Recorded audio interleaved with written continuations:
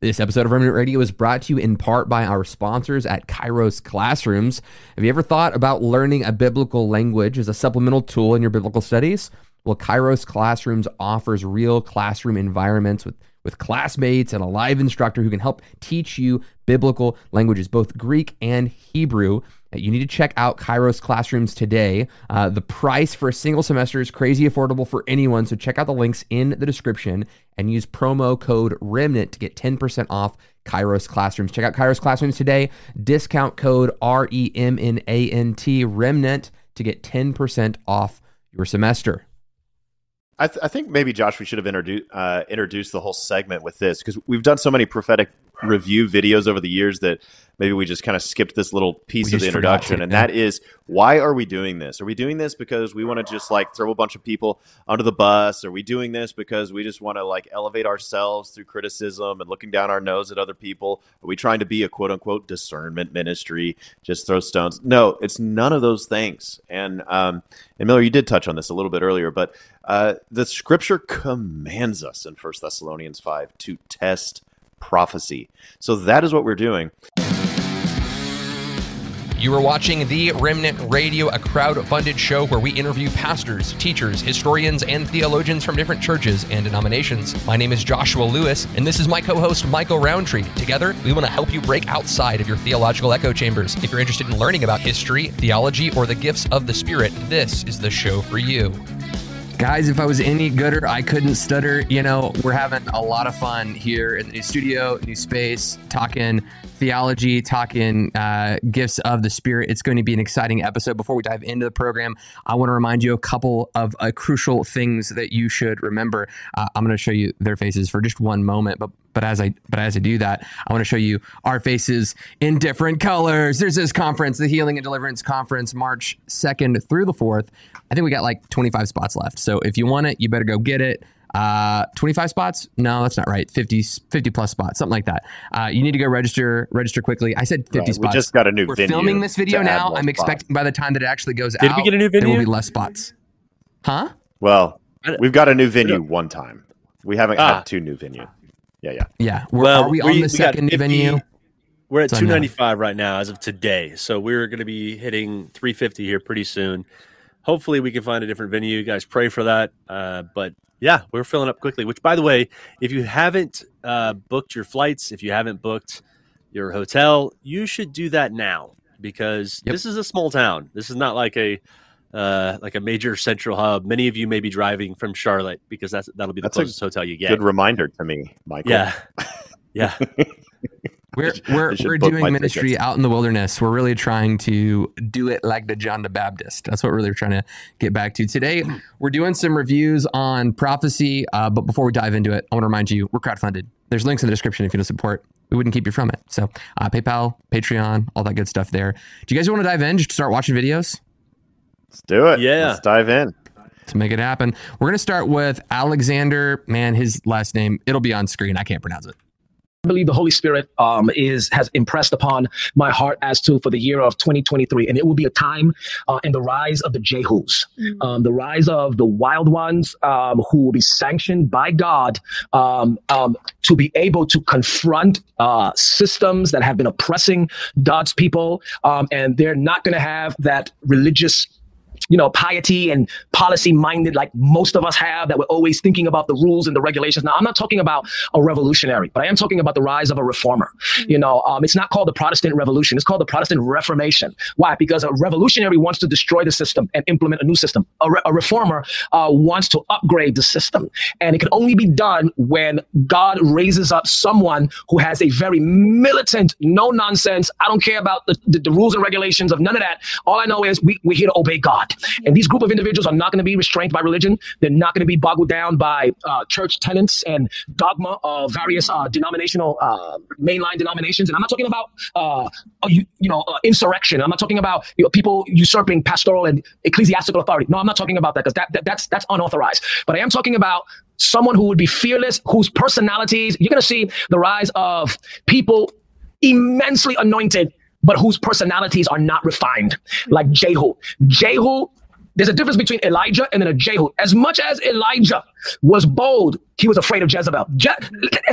He just finished confronting 850 false prophets and had them all killed afterwards, right? And then one message from Jezebel and he takes off running. Why? Because in that prophetic group, there's this submission to particular rules and regulations. She's the queen mother and he had to run. Jehu doesn't care about none of that stuff, could care less. You're going to see a wave of digital Jehus who will be able to confront systems of religion, systems of sin, systems of Jezebelic systems, and they're going to actually be the ones to actually tear it down. But at the same time, be anointed by God for that task. It's not going to replace the prophetic movement. Remember, Elijah and Elisha were alive during the time of Jehu. Elisha was alive during the time. You don't see God being against Elisha. But Elisha and Elijah played too much into the politics of the church. In 2023, you're going to see a wave of deliverance or just a wave of ministers who are not going to play those politics anymore. And no one is going to be able to write them off, saying, don't listen to that ministry. They're rebellious. People are still going to listen to them. Even churches where their pastors are against those ministries, their own leadership are still going to listen to these ministers. Why? Because there is a hunger. There is a desire in churches, even churches that don't do revival and might have lost their cutting edge in their spirit or anything prophetic. You're going to find that even in those camps, there's a group of people that are desiring that. And and the only way that's going to change is going to require there to be a Jehu. So I prophetically believe that there's going to be a wave of raw personality, but anointed to confront systems and shake things up. And no one is going to be able to stop them. And social media will be the means by which this is done. Okay. That's the first video, guys. Hot takes? What are your thoughts? Anybody want to jump in? Did everyone mute their mic? Everyone? You're moving your lips, but I don't. Yeah. There it is. Well, man, I'm still thinking about it. Miller, why don't you go first? Here's what we find every year when we evaluate some of these words. We seldom find any specific claims. Most of them are words that if they happen or don't happen, it would be hard to prove one way or the other. And so when you think about who Jehu is, first off, just for those of you who don't know who he's talking about, this is somebody that was set up as king over Israel after Ahab was removed by Elijah, and Jehu had everybody who worshipped or was, sort of a priest of Baal killed, as well as all Baal worship destroyed. Yet he also failed to remove golden calves and other idols out of Israel. So, but I think the word that he was saying is he was using that as a prototype for what's going to be happening in the upcoming year. And again, I hope that's true. I don't know if there's any way to prove it one way or the other because it wasn't specific enough. Like, okay, if you're going to tell me that God is about to remove, false religions from the land, the U.S., like where is he removing false religions? Because I'm sure that's going to be happening all over. I mean, we at the Remnant Radio are trying to do that all the time. We've been combating things like, progressive Christianity, where people remove the idea of God being judge, or they so redefine it that it no longer exists. So, I mean, that's happening all the time. Again, this is the tough thing about these kind of words is you can always give a vague enough word to where you can't actually know whether or not it's from God. You can always sort of say that it's true. You guys, what do you think? For this one, the reason I played this one first is because I kind of like it, right? It is vague enough to where if he wanted to backpedal, he could. Like Alexander, and then I think it's Pagani. Is that how you pronounce his name, you think? Sure, about right. He could backpedal it if he wanted to, like, oh yeah, this really did happen. There's no need to backpedal. There's always going to be one person that rises up and tries to bring. But some what he's describing is like Protestant Reformation level stuff. Like if someone had given a prophetic word about that, like remember John Huss, like when he's like getting burned alive, he gives some prediction that someone else is going to come in his stead, in his place, and pick up where he left off. And then in the same church this guy's bones are buried in, comes Martin Luther. Now, someone could have been super skeptical with John Huss and gone like, hey, man, it's possible that like this happens in the future. Like with this one, at least, like with this word from Alexander, like, yeah, I could be skeptical of the word. And I would be honest, part of me is skeptical about the word. But I do think that at the end of 2023, we can be able to look back and say something as significant as the Protestant Reformation has or has not happened. You know what I mean? Like, right. I'm not trying to put words into this guy's mouth. I don't know. It's possible. I wasn't getting that. But it wasn't obvious to me he said reformers will rise up, but he didn't go so far as to say something like the Protestant Reformation is going to happen. So I think that's where I would kind of maybe on Michael's side, it's kind of like, and like you said too, Josh, like he can walk that back. Like if the Protestant Reformation Part 2 happens, then he can be like, see, I called it. But if it doesn't happen, he can be like, oh, see, there was one reformer over here who, tried to do some stuff and wrote a good book, and, and that's what it was. So I don't know. Of course, he did make it plural. He did make it more than one. But overall, I kind of liked it. And did it resonate with my spirit as though it's true? I think that I just wish there was even a little bit. I liked it because it was more specific than a lot of these other ones we're going to review. Like it was specific enough where you could review it in a year's time and make a conclusive statement about it. But it wasn't so specific that he couldn't walk it back. Like the John Huss prophecy you mentioned, like that really, in my opinion, couldn't be walked back. And so I don't know. He talked about how it's going to happen through social media. That is kind of provable. So I like that. And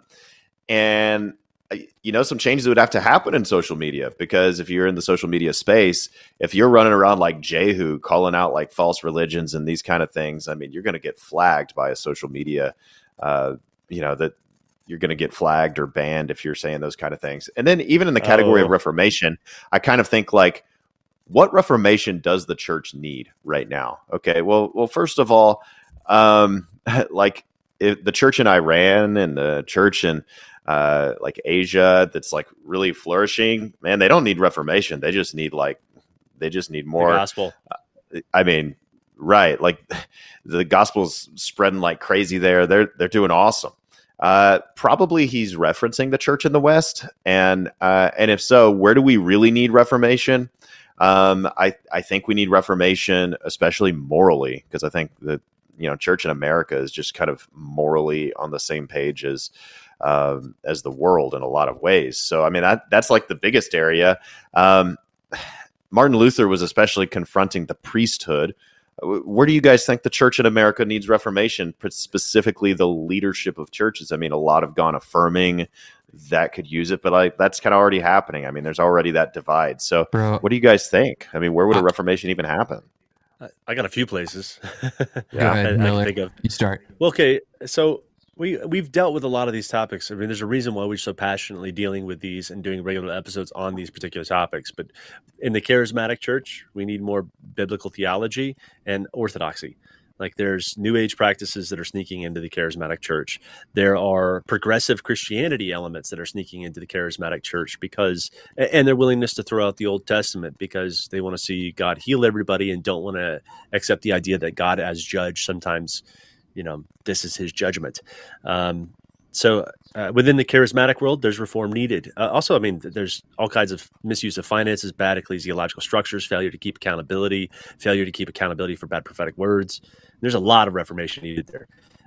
We've got the seeker-sensitive church. I would say there's a reform needed there. Oftentimes what they're preaching is a moral therapeutic gospel, which is a different gospel.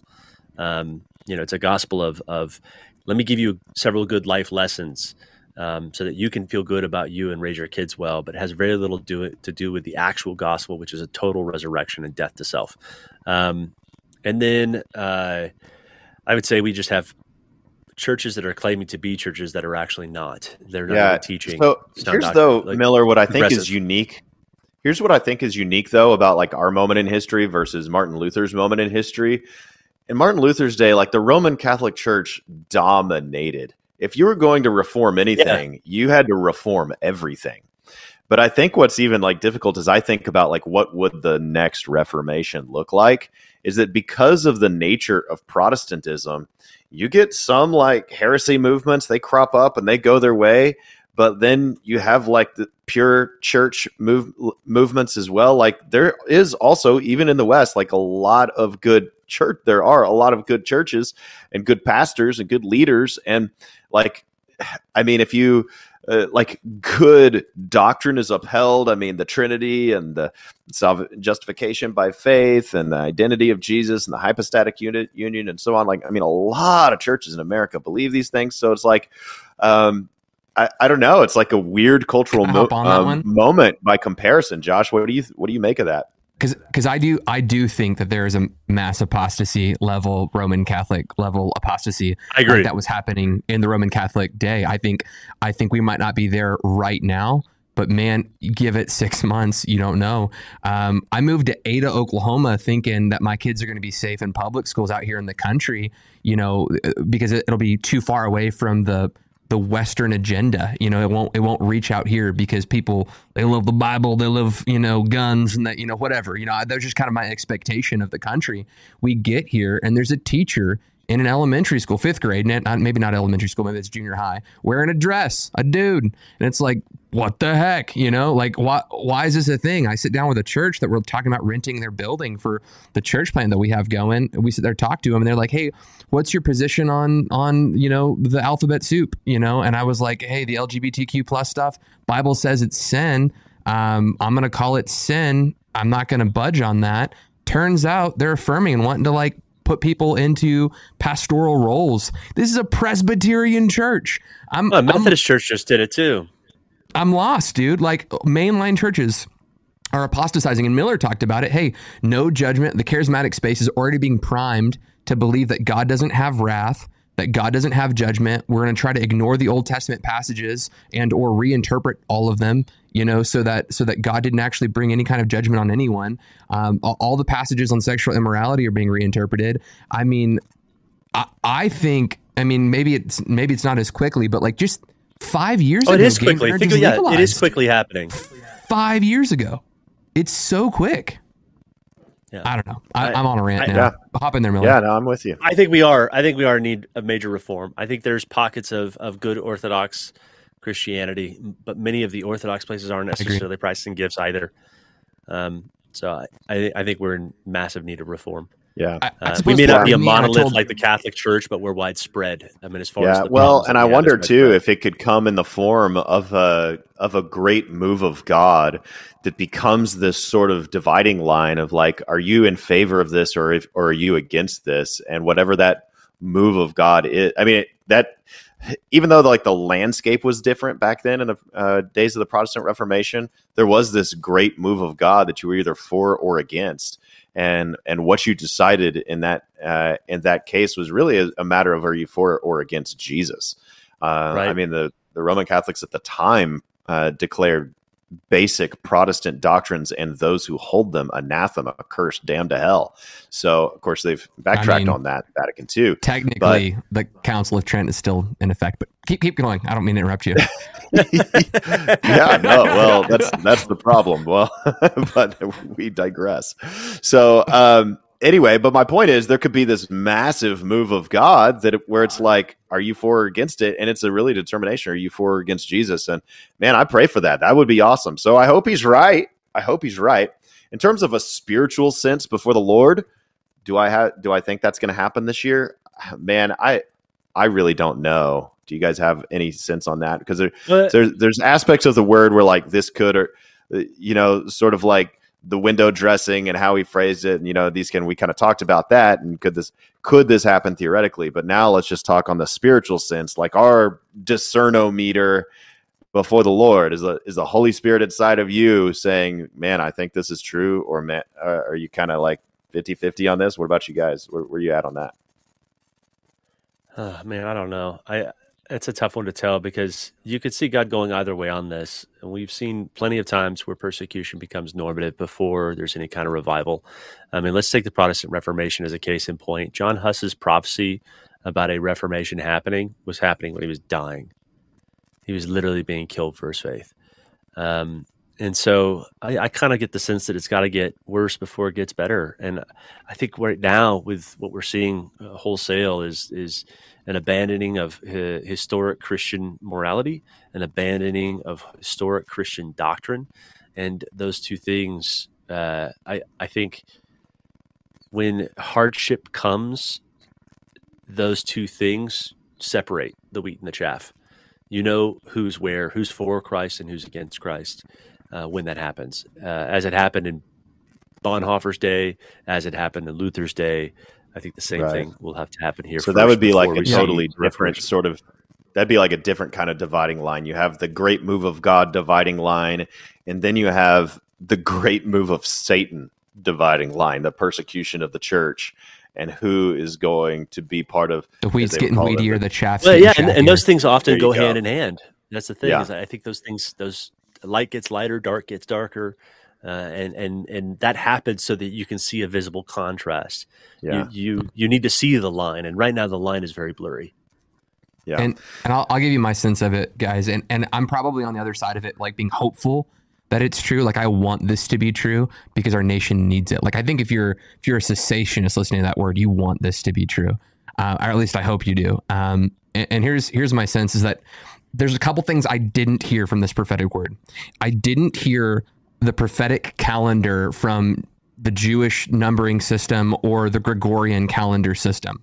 I didn't hear the once again recapitulated. You're saying that's a good thing for the record. As a good thing. I didn't hear the regurgitated transfer of wealth that I hear every single year. I didn't hear stadiums filled with people, like the same bogus, hollow. Yeah, somewhere there's going to be a stadium filled with people. Yeah, sure. And multiplied, besides just just multiplied Jewish things. Like throw in Jewish things, and it's an accurate prophecy.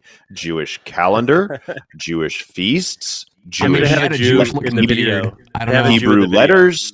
Like, guys, this is like your discernometer should instantly go off when somebody's making prophecies about a year based upon secret Jewish knowledge. I'm just, if they it's have never a wooden true. staff It's never in their true. hand that has Hebrew lettering on it, and they're wearing a prophetic prayer shawl with Israel stars on it. Like I'm literally describing the person here. Anyway, there's a literal. We'll review the prophetic word later. We love the Jews as much as anybody. Yeah, we do. At 1/3 of Remnant Radio is Jews. So anyway, that's right. I meant that guy. Just to be clear. Miller's Jewish. Okay. If you guys didn't know. Let me finish my thought on this. All that to say is he's not striking all of the typical like. There seems to be a tribe of prophets. Like when I read the Bible that have prophesied prosperity and peace in times of not peace. And they seem to be prophesying or speaking presumptuously on behalf of the Lord. And they are all repeating the same thing. Like that's the indictment in scripture. And I actually get a sense, like when I listen to prophetic words, that it's like, oh, you're part of that group. Like we've heard so much prophecy that it's like, you can just kind of detect like, oh, you're the people who are saying peace, peace. And I just don't get that with this guy. Maybe he's right. Maybe he's wrong.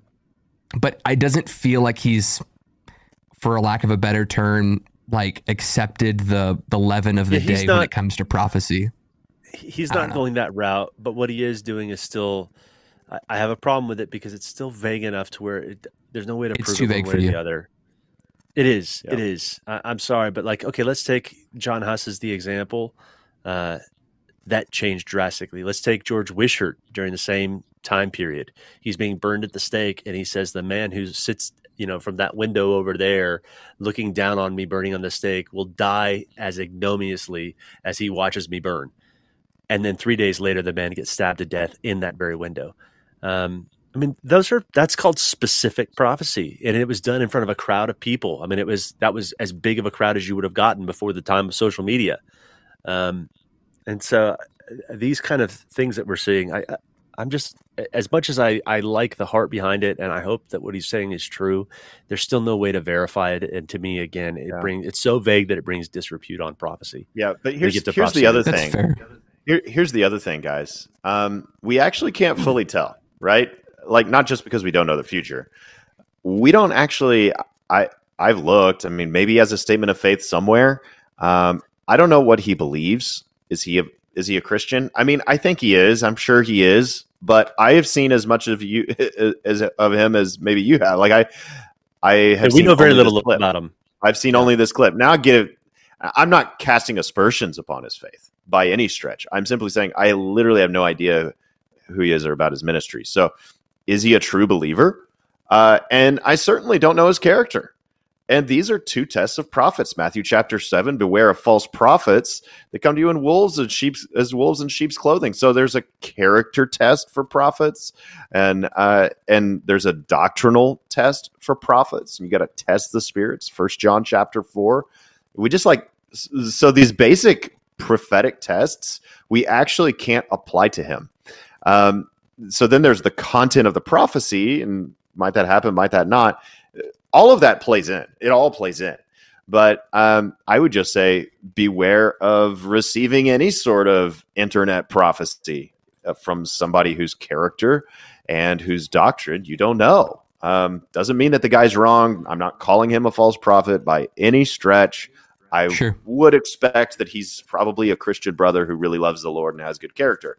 Probably. But I don't know. And in the absence of knowing that, any internet prophet, you got to be careful about. It's just the way it is. In all of these prophetic reviews, people who are watching, we're all charismatic, right? So like me, Michael, we're just trying to be obedient and testing prophetic words as scripture tells us to in 1 Thessalonians 5 and 1 Corinthians 14. So that's why we do what we do here.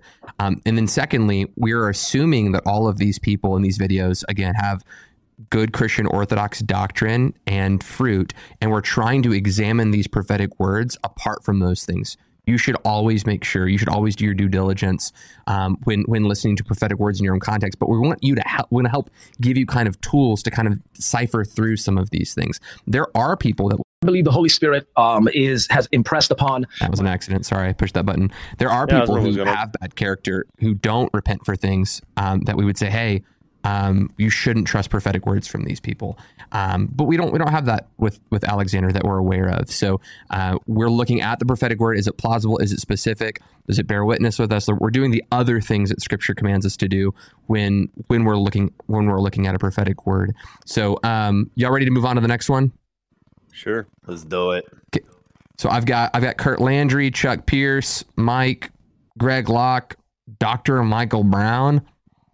Yeah, these are all from Charisma. If you guys haven't recognized that yet, Charisma released all of these at once. All of these. So we're just taking these from Charisma one by one.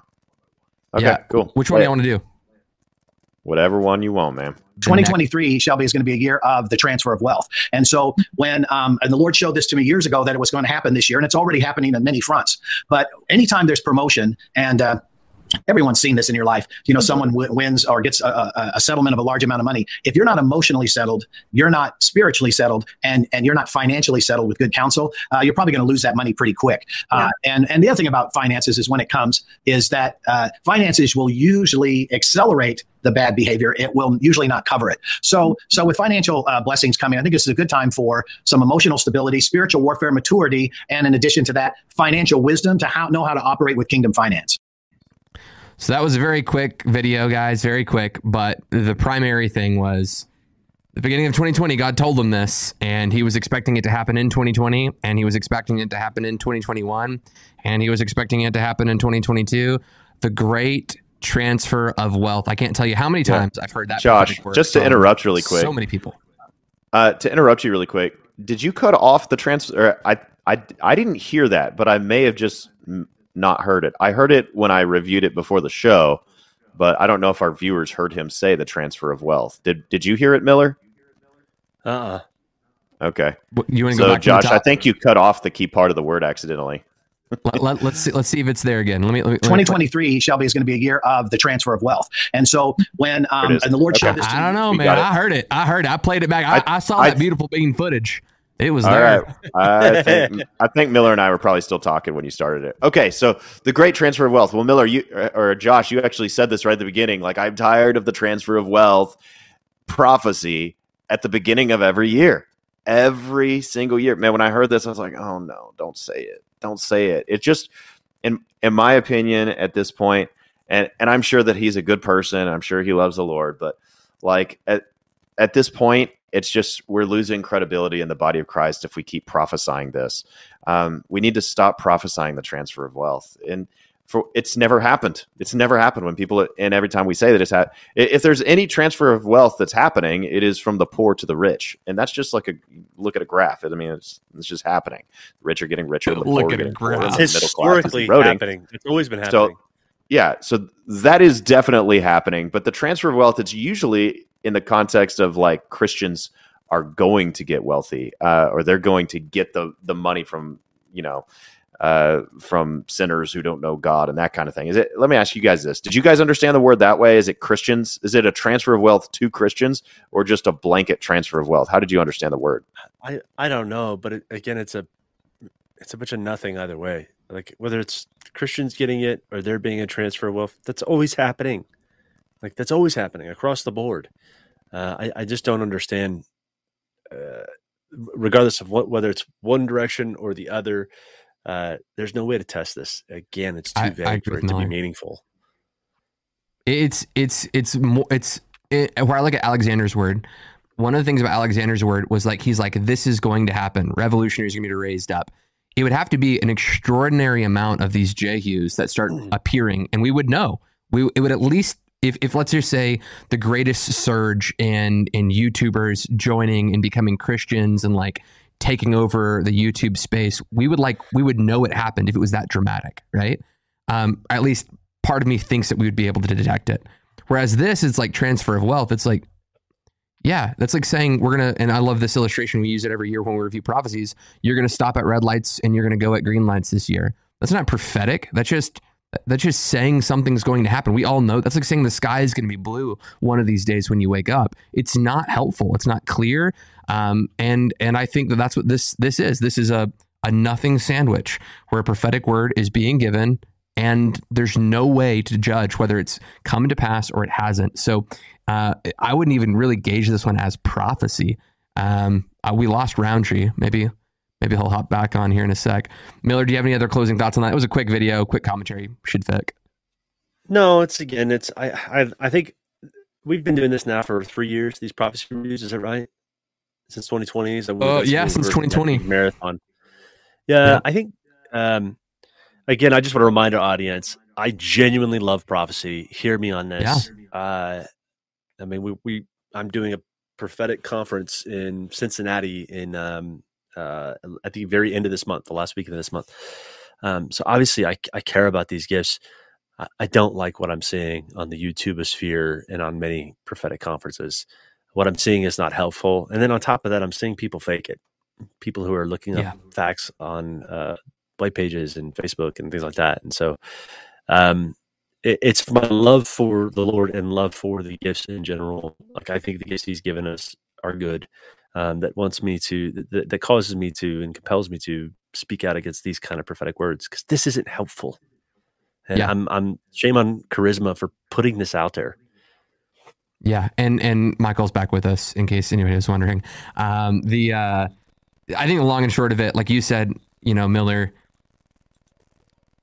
this kind of thing causes people only to despise prophecy. It'd be one thing if you gave a national level word that's like, this nation's going to do this thing, this nation's going to do that thing, this leader is going to do X, that leader is going to do Y. At the end of the year, we'd be able to know if it happened or not. Even if it was wrong, we'd be able to know. These kinds of things, these predictions, I mean, they're not even that. They're just nothing. So if you're going to give a national word, give a national word or a global word that's applicable in some way. Otherwise, leave prophecy where it belongs, which is like the edification of individuals in the church. I think that to some measure, we can say that it's just not that normative to be giving these like national level words.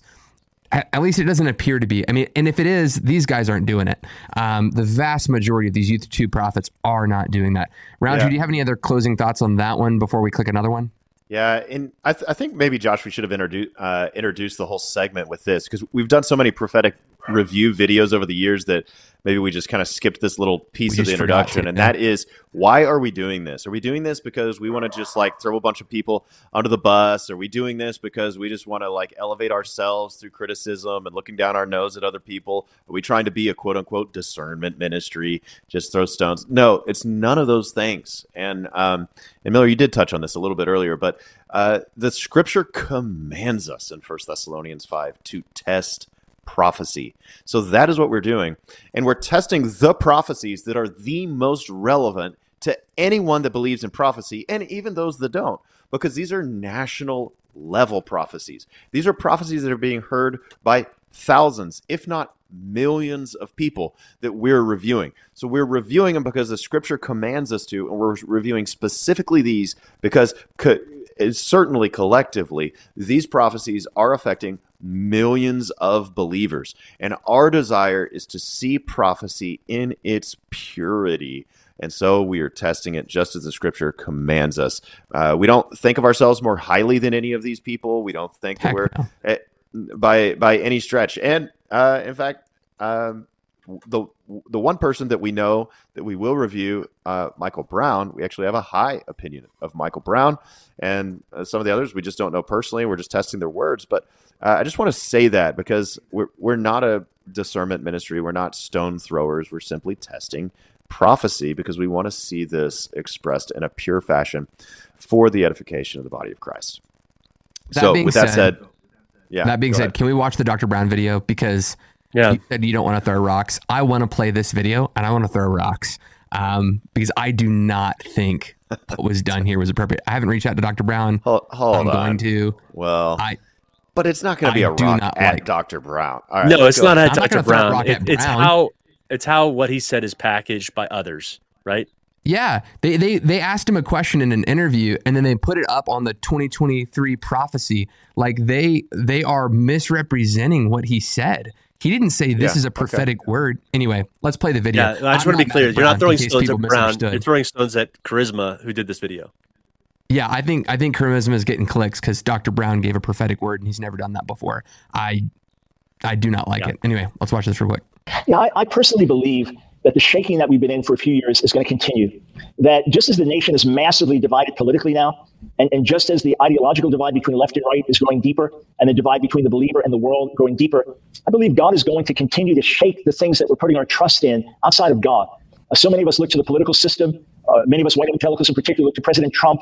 We are looking to earthly institutions to accomplish the will of God. And while politics is important and we stay involved in politics, ultimately the shaking has to get to the point that the only one that we look to is God. And that even many of the things within the church, I don't say this to throw stones, but we've had so many scandals. And this is another reason people are leaving the church in question. I have a whole chapter in the book, Why So Many Christians Left the Faith, about scandals and how we handle them. It's like, who do we trust? What do we trust? Everything seems so unstable. Normal life just doesn't seem to exist anymore. It's very unnerving. It's very unsettling, but it's very healthy because it gets us to be kingdom-oriented, eternity-oriented people living in this world. So I personally expect the shaking to continue, but I also expect fires of revival to be ignited more and more around the nation. See, I don't think that is for 1 second Dr. Brown giving a prophetic word, and I feel like they packaged it as if it was. I think Michael Brown is reading the tea leaves here. I think he's like looking at history, looking at society, and realizing that sounds like prophecy. Tea leaves is the wrong term. You know what I'm saying? Yeah. You know what I'm saying? Keep going. Say it again. But it's an expression. You're saying he's just looking at the news. He's looking at what's happening, and it's just kind of obvious to anyone with eyes. Like this is going to have to like burst somehow. Like this pressure that everybody feels can't just build forever with no resolution. It will lead somewhere, and that's his point. Is like this shaking. Like it's going to have an end outcome, and until that end outcome, it's only going to build. And I think that's not a prophecy. I think that's an observation, and I think it's an observation that is really obvious to thinking people. If you're one who thinks about things, that's obvious. Yeah, I was going to say, Roundtree, that's no different than what I said earlier about how often what you need is persecution before revival. And that's not me making a prophetic word. That's just me observing the past and the status of things currently in our country and saying, here's probably what we need. It's just a diagnosis, not necessarily prophetic. But this does kind of show us again, though, the kind of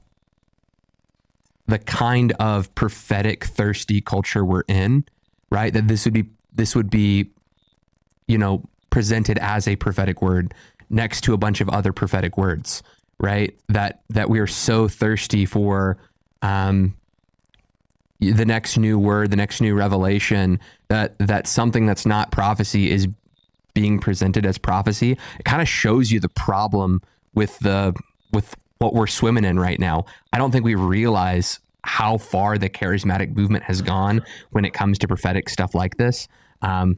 As in like just nothing sandwiches, not actually prophecy, that they're able to just throw something forward that is an observation about the world around us, and it's being portrayed as prophecy. It's just frustrating to me. When there's an underlying belief get reviews.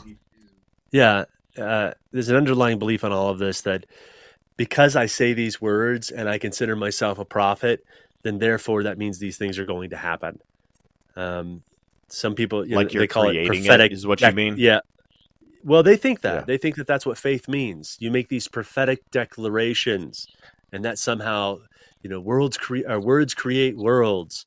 And so that's kind of the thought in many of these environments. Not entirely sure that's where these guys are coming from. I know that's not where Brown would come from, based on everything I've heard him teach in the past. And I would imagine on some level he would probably be kind of disappointed at how his own words, which aren't prophetic, are being packaged as though they are.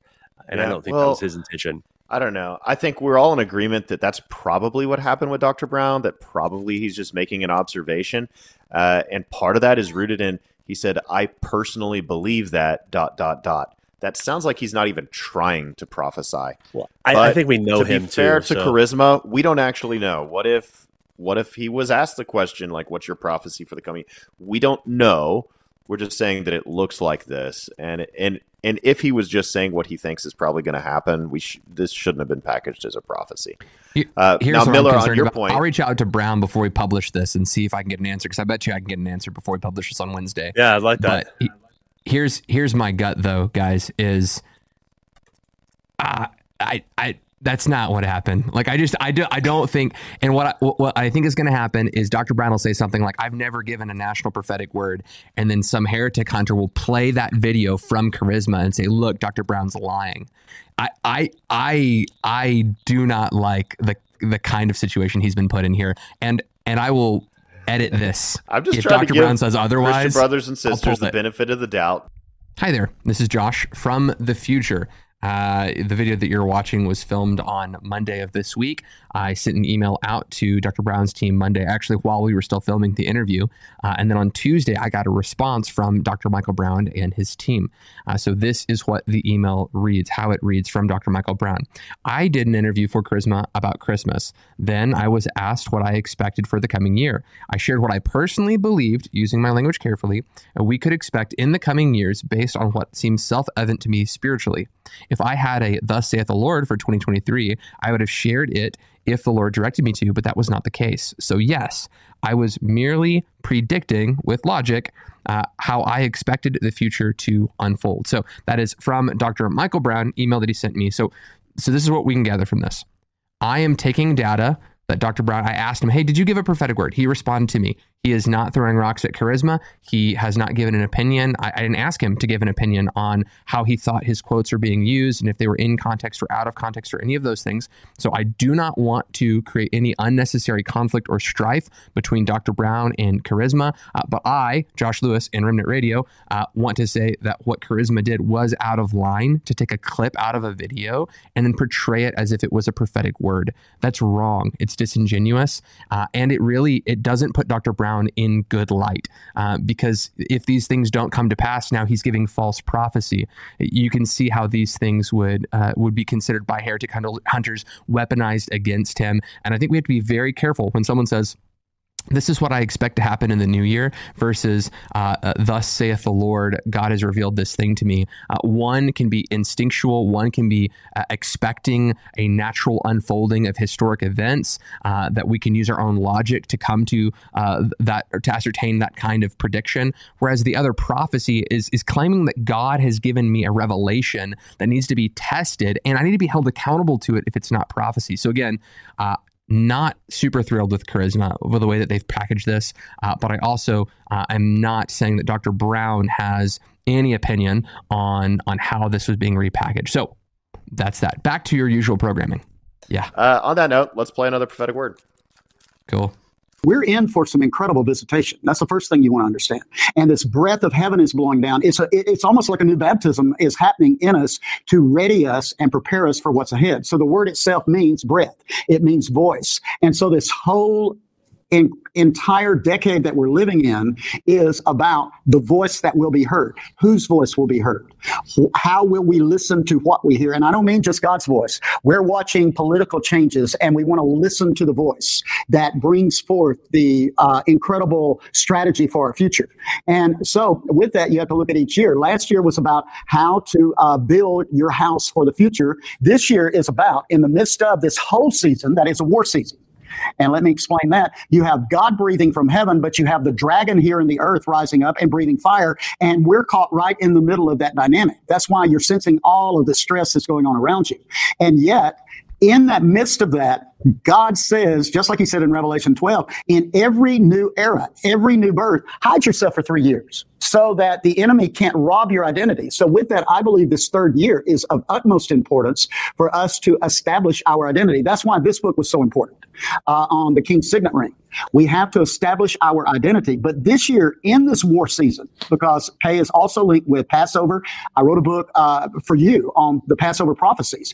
Every Passover during this 10-year era becomes very, very important for us to recognize what's happening around us. And so with that, also, it's a war type season. We are moving past the enemy, and we have to cross over. We have to cross over in new ways. We have to cross over. And what this year is about is our divine recovery.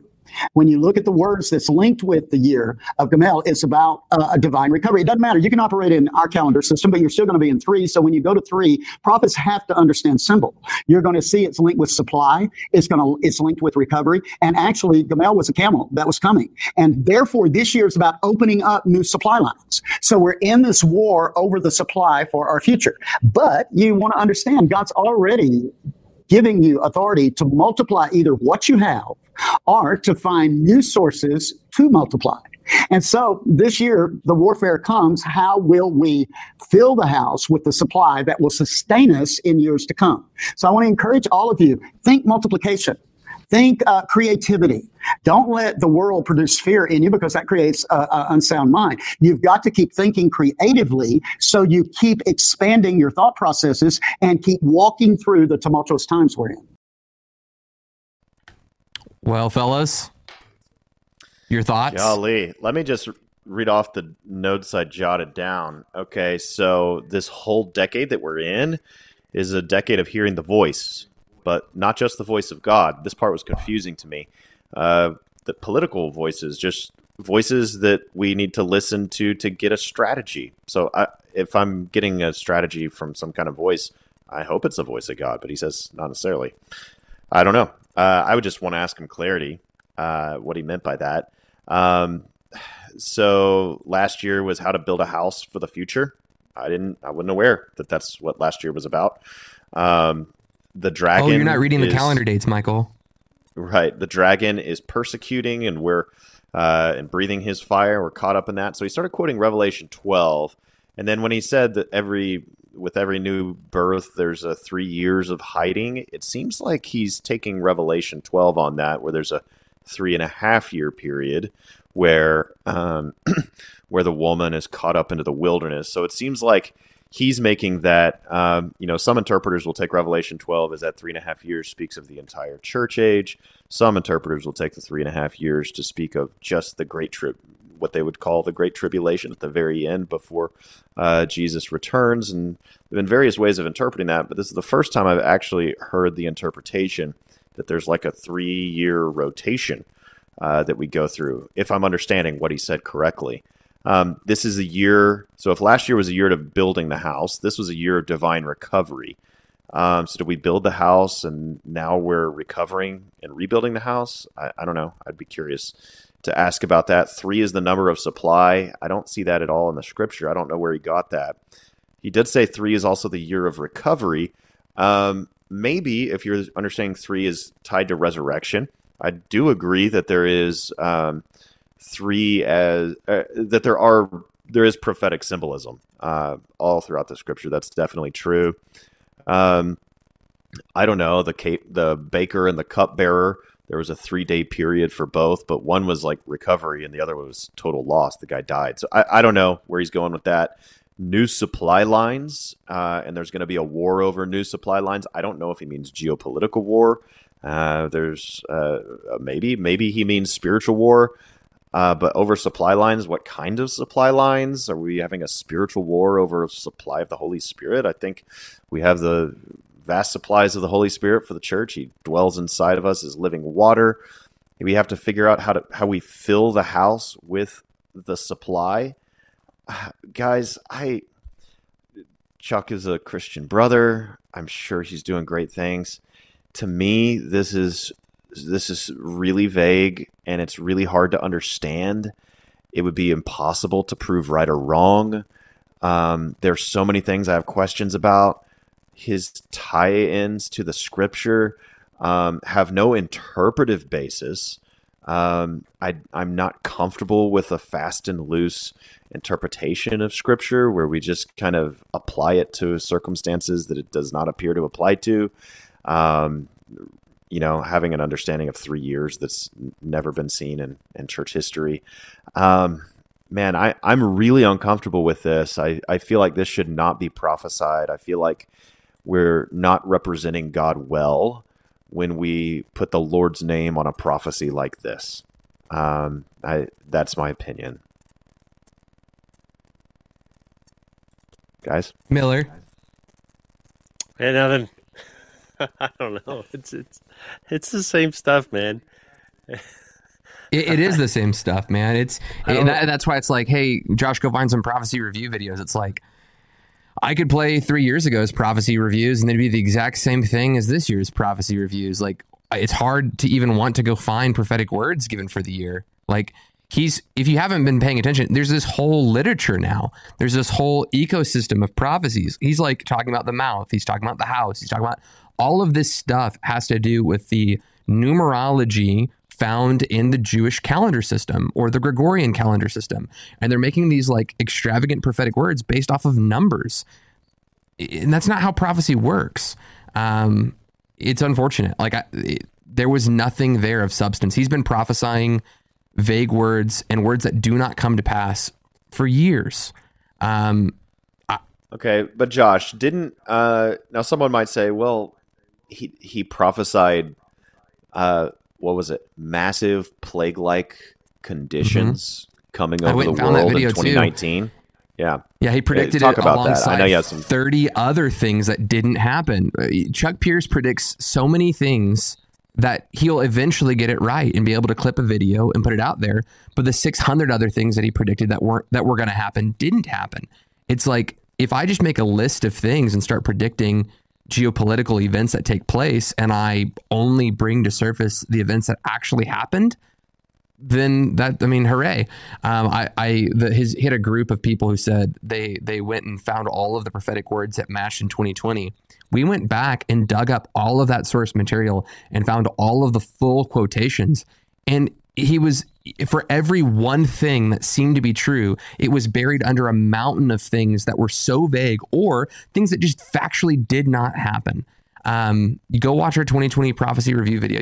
You'll see all of the content there. I mean, it was 3 years ago. I can't pull it all up. How many hits does it's disappointing. This video on YouTube have? 44,000 views. 44,000. This and it's been out for probably 2 days. A couple days. 2 days. Yep. Yeah. It has 44,000 views. I'm shocked because it means that this is what I said. Is there a need for a reformation? Yes. This is the charismatic church today. It's this kind of stuff that there's a reason why the cessationist camp has so much strength behind and so much force behind what they have to say, is because this stuff lends them credibility. This isn't helping. And I look, man, I would be happy to eat my own words on this. Is this put out by Charisma, like the organization Charisma magazine? Charisma? Correct. Okay. We know the publisher for that, don't we? Do we know the publisher? One of the guys that works for Charisma that's on the publishing, right? Don't we?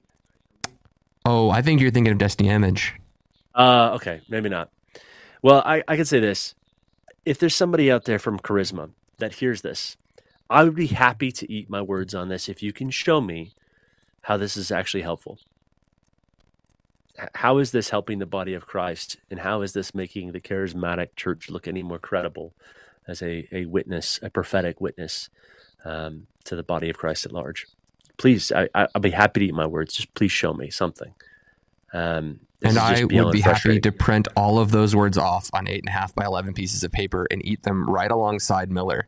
I don't think you can do it. Like I will eat physical paper if I have to. I'll put my money where my mouth is, if you will. The strongest cessationist argument is poorly practiced charismatics. And I just feel like they're throwing fuel on the fire at this point. Okay, 51 minutes, guys. One more, or are we done?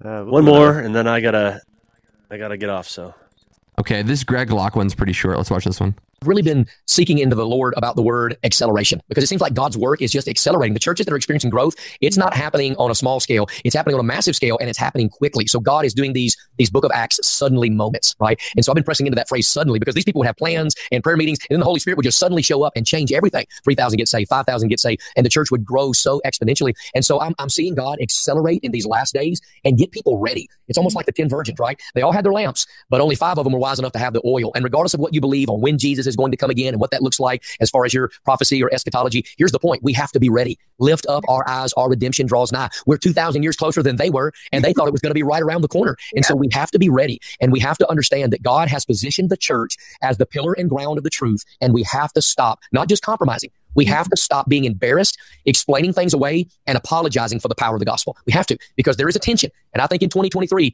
the tension is going to get greater and greater and greater, to the point people are going to have to choose sides, right? How long halt ye between two opinions? Jesus even said, I'm going to draw a line in the sand. You're either for me or you're against me. And people are going to have to figure out, you're either going to get hot or you're going to get cold. But if you're lukewarm, no, God's going to spew you out of his mouth. So people ask me all the time, and I jokingly answer, and really it's not that much of a joke. They say, well, how do I know when I'm supposed to leave my church? I say, when you have to ask me that question.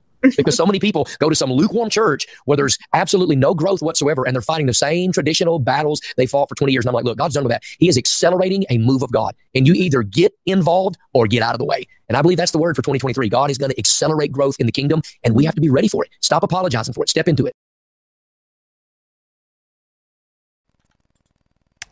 Well, Michael, do you have any thoughts, Roundtree? I am upset that Greg Locke is. I mean, Charisma they have a massive subscription base and huge view. I mean, like, they have a lot of influence. Like Greg Locke, I'm sorry, but I mean, if you just look at his character, I mean, look what he does. He is mean. He is so mean. He's disqualified as an elder. The scripture says the Lord's servant is not quarrelsome. Now, to be quarrelsome, that doesn't just mean that, like, hey, it's wrong to disagree and you have to be a pushover. That's not what it means. But Greg Locke is going around and picking fights. I mean, with everybody. He is mean. He is harsh and just brutal. And he has brought. He has wedded politics and religion, and to a degree that's extremely uncomfortable. The gospel should very much influence our politics. There's no doubt about that. But man, he seems to just put the two on the same exact level. And I mean, gosh, I don't know. I'm not an expert on his personal life. I know that. I know there was a season when he was accused of extramarital affairs, got a divorce, or an extramarital affair, got a divorce, and then a really short time, like if I remember right, weeks later, got married to somebody, the person that he was accused of an affair with. Like, there's just all kinds of red flags on this guy, and it's just character. And man, just independent of anything else he said. I mean, sure, yes, we need to be ready for Jesus' return. That's definitely true. But we need to stand up for truth, and that's definitely true. But why are we giving him a platform? This guy needs to be robbed of a platform. He needs to go, I don't know, just not be in front of people for a long time. So that's my opinion on Greg Locke, and I just wish Charisma did not promote or platform him in any way whatsoever. I know so little about him because I'm not on Twitter, Michael. So I don't know anything about that. I'm glad that you know that, but I would also say that the word itself is along the lines of what Brown said. Like, there's things are going to be shaken, and they need to be shaking so that people can stop putting their hope in false idols. I think this is along the same lines. But again, it doesn't seem prophetic to me. It seems like a word of obvious. It's like, somebody who's got a pair of crutches, they probably need healing. That's not you getting a prophetic word. It's a word of obvious. And so, again, I'd put this in the category of not helpful. And maybe it's like kind of sobering truth. There's some confrontation and a dividing line that needs to be taken, and we got to take a stand on one side or the other. But being lukewarm about it is a decision in and of itself. I would agree with that sentiment. I wouldn't call it prophetic. Yeah, Josh? Amen. Any other thoughts, fellas? I'll tell you one other thing. I just looked at the video. So we're 3 days out of when this was published by Charisma News. You can go look at it on YouTube. It's got 54,000 views, 3 days. So this is what people are paying attention to when they come into the new year. Christians are going to prophecy like horoscopes, and they're doing a YouTube search on 2023 prophecies. And what they're getting is exactly what they're looking for. They're getting their 2023 horoscope painted in Christian language. Yeah. That's really wrong, what guys. it looks like. I'm sorry. I feel like I came off extra spicy. We just got done with a Roman Catholic video, and I came into this video, and I'm like, I'm frustrated with the way things are. So that has come off in this video more than it typically does. Obviously, with me as well. So I have to say on the front end, like I'm sorry if things got out of hand there. If we could do one thing in our whole life, like I don't expect that when I look at my life that it's going to be a Luther or a Spurgeon or a Calvin. Like I don't have any grandiose illusions of grandeur when it comes to how my life could be spent.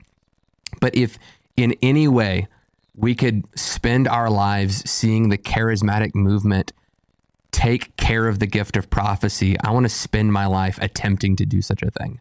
Like I so believe this is a good and precious gift that God has given the church to edify and encourage and to build up. But what we have now is such a shell of what that ever was. People they don't honor it. They don't trust it. They don't believe in it. We're hurting people left, right, and center over these things. The body of Christ is the charismatic space. The prophetic abuse is running amok. I've got friends that are apostates, others who are cessationists because of these kinds of abuses. And they were good friends of mine. And man, I tell you, we've got to do better. So in one sense, I'm sorry that my language has been aggressive, but in another sense, I hope that it wakes you up. I guess it's kind of sound like Paul, right? Like if it caused you to mourn to repent, then I'm glad about it. I don't know what else to say.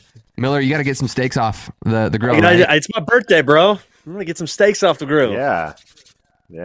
Well, happy birthday to you, man.